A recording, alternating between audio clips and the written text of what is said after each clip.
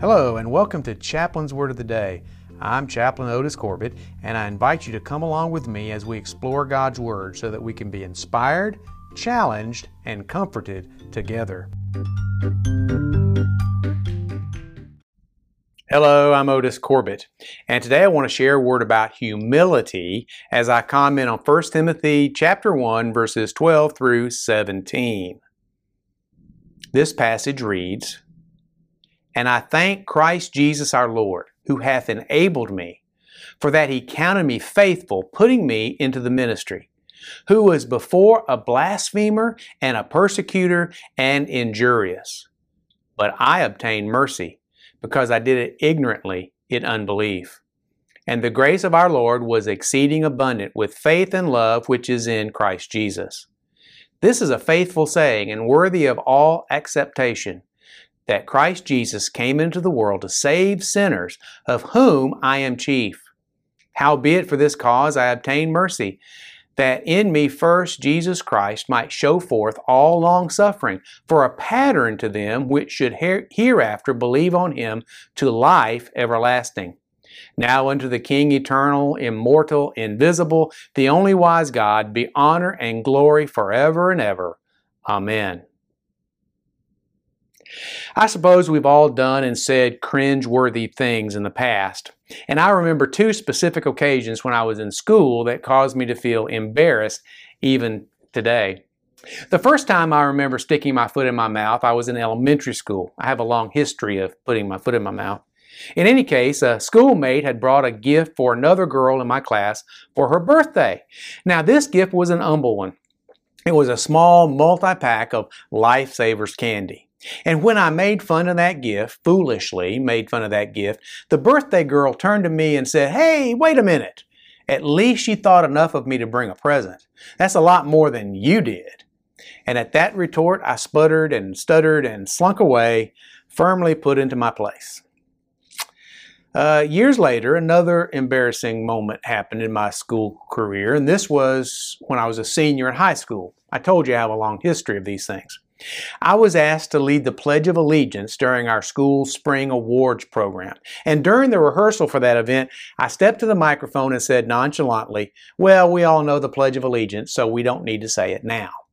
I then turned on my heel and sat down on my chair in the platform.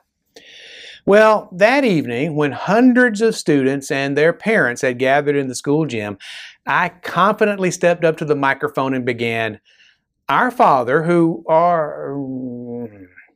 Amazingly, everyone in the gym started to repeat the Lord's Prayer along with me, that is, until I burst out into nervous laughter. After I regained my poise, I was able to finish my assigned task, and then, thoroughly embarrassed, I slunk away to my chair on the platform. And I felt sure that everyone was staring at me for the rest of the night. I'm sure that wasn't the case, but I felt that way. You see, these types of events will keep one humble. Although it would have been less embarrassing for me had I followed the counsel given to us in James 4, verse 10. "Humble yourselves in the sight of the Lord, and he shall lift you up." Paul, who is the author of our text for today and a fellow leader of the early church with James, would also agree with this because he learned this lesson too, and like me, he learned it the hard way. You see, Paul began in arrogance. Paul did not begin his walk with Jesus in natural humility. In fact, before he was confronted by Christ on the Damascus Road, he would have said he had a lot to brag about, because this is what he wrote to the church at Philippi.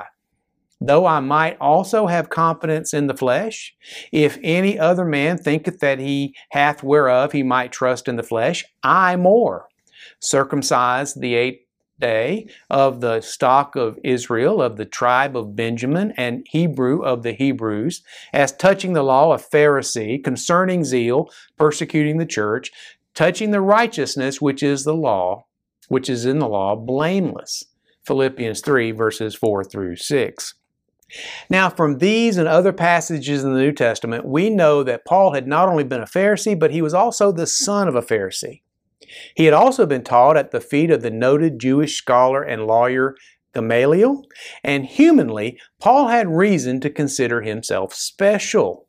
He had been brought up to think of himself to be smarter and more righteous than other people, and he embraced that sentiment wholeheartedly. He was arrogant, but then he met Jesus face to face. And that's when Paul got his comeuppance. As many qualifications and character qualities as Paul had, he found that he was nothing when compared to the Lord Jesus Christ. Acts chapter 9 tells us how Paul, after he had not deigned to get his hands dirty at the stoning of Stephen, acquired a license from the rulers of the Jews to go and hunt Christians. As he was heading to Damascus, breathing out threatenings and slaughter against the disciples of the Lord, Jesus met him on the way. And when Jesus met him, Paul was thrown to the ground and blinded, and he was verbally rebuked by Christ. Luke, Paul's companion and the author of Acts, tells us what happened next. And Saul arose from the earth, and when his eyes were opened, he saw no man, but they led him by the hand and brought him into Damascus. And he was 3 days without sight, and neither did eat nor drink. Paul, who was then called Saul, had met Jesus, and in an instant, he went from the role of an avenging angel to the role of helpless invalid. Now, this kind of rebuke makes my embarrassing moments in school pale in comparison. And from this rebuke, Paul learned true humility. You see, after the Damascus Road experience and after being discipled by Barnabas, Paul came to realize that all the things about himself that he thought were important, all those things that he had been told made him special, all those things in which he had invested his pride and personal worth, all of those things were actually worthless. He realized that instead of being righteous, that he had been conceived in sin. He realized that instead of being visionary and smart, that he was actually blind and ignorant. He realized that instead of being zealous for God, he was actually a blasphemer. His entire life was turned upside down. In fact, before he met Christ, his entire life was a lie. But once Paul came face to face with the reality of his spiritual condition without Christ, he was never the same again. His human arrogance was gone, and it was replaced by the humility that comes from meeting Jesus in a personal way. And this is apparent in all of his epistles, such as the book of Romans, where in chapter 3 he stated flatly, "As it is written, there is none righteous, no, not one. There is none that understandeth, there is none that seeketh after God. They are all gone out of the way, they are together become unprofitable. There is none that doeth good, no, not one." Romans 3 verses 10 through 12. And again in Romans 3:23 he stated, "For all have sinned and come short of the glory of God." In saying these truths about sin in Romans and other books of the New Testament, Paul was not merely shaking an accusing finger at others. No, he knew that he was also a sinner, saved only by the grace of God. In fact, far from being a proud Pharisee, Paul now called himself the chief of all sinners. So what would Paul's counsel to us be? Well, if Paul was with us today, I believe he would be quite assertive in telling us two important facts for our lives. Not just two important facts, two vital facts, two crucial facts. He would say, first, because none of us are righteous, we must all turn to Christ for our salvation and for forgiveness of our sins.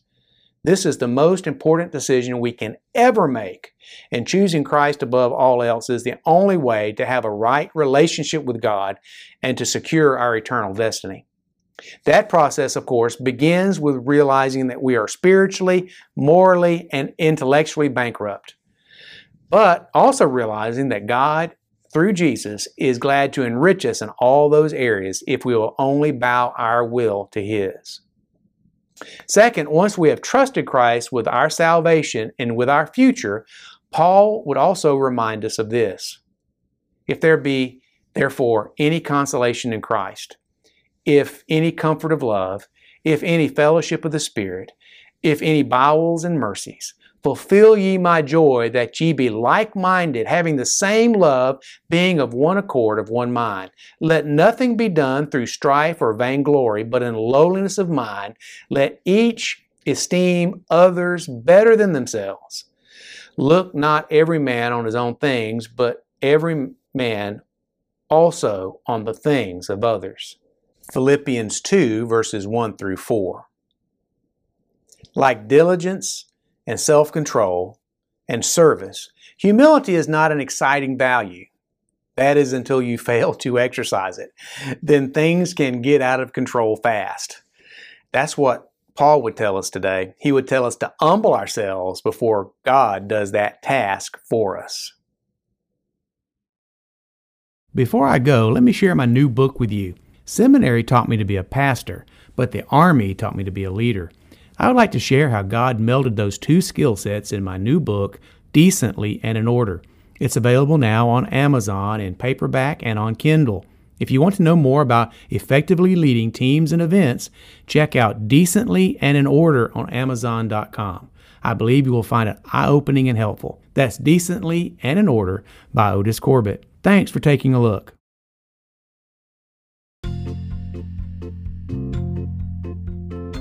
Thanks for listening. I'll be back soon with another portion of God's Word that we can consider together. Every blessing.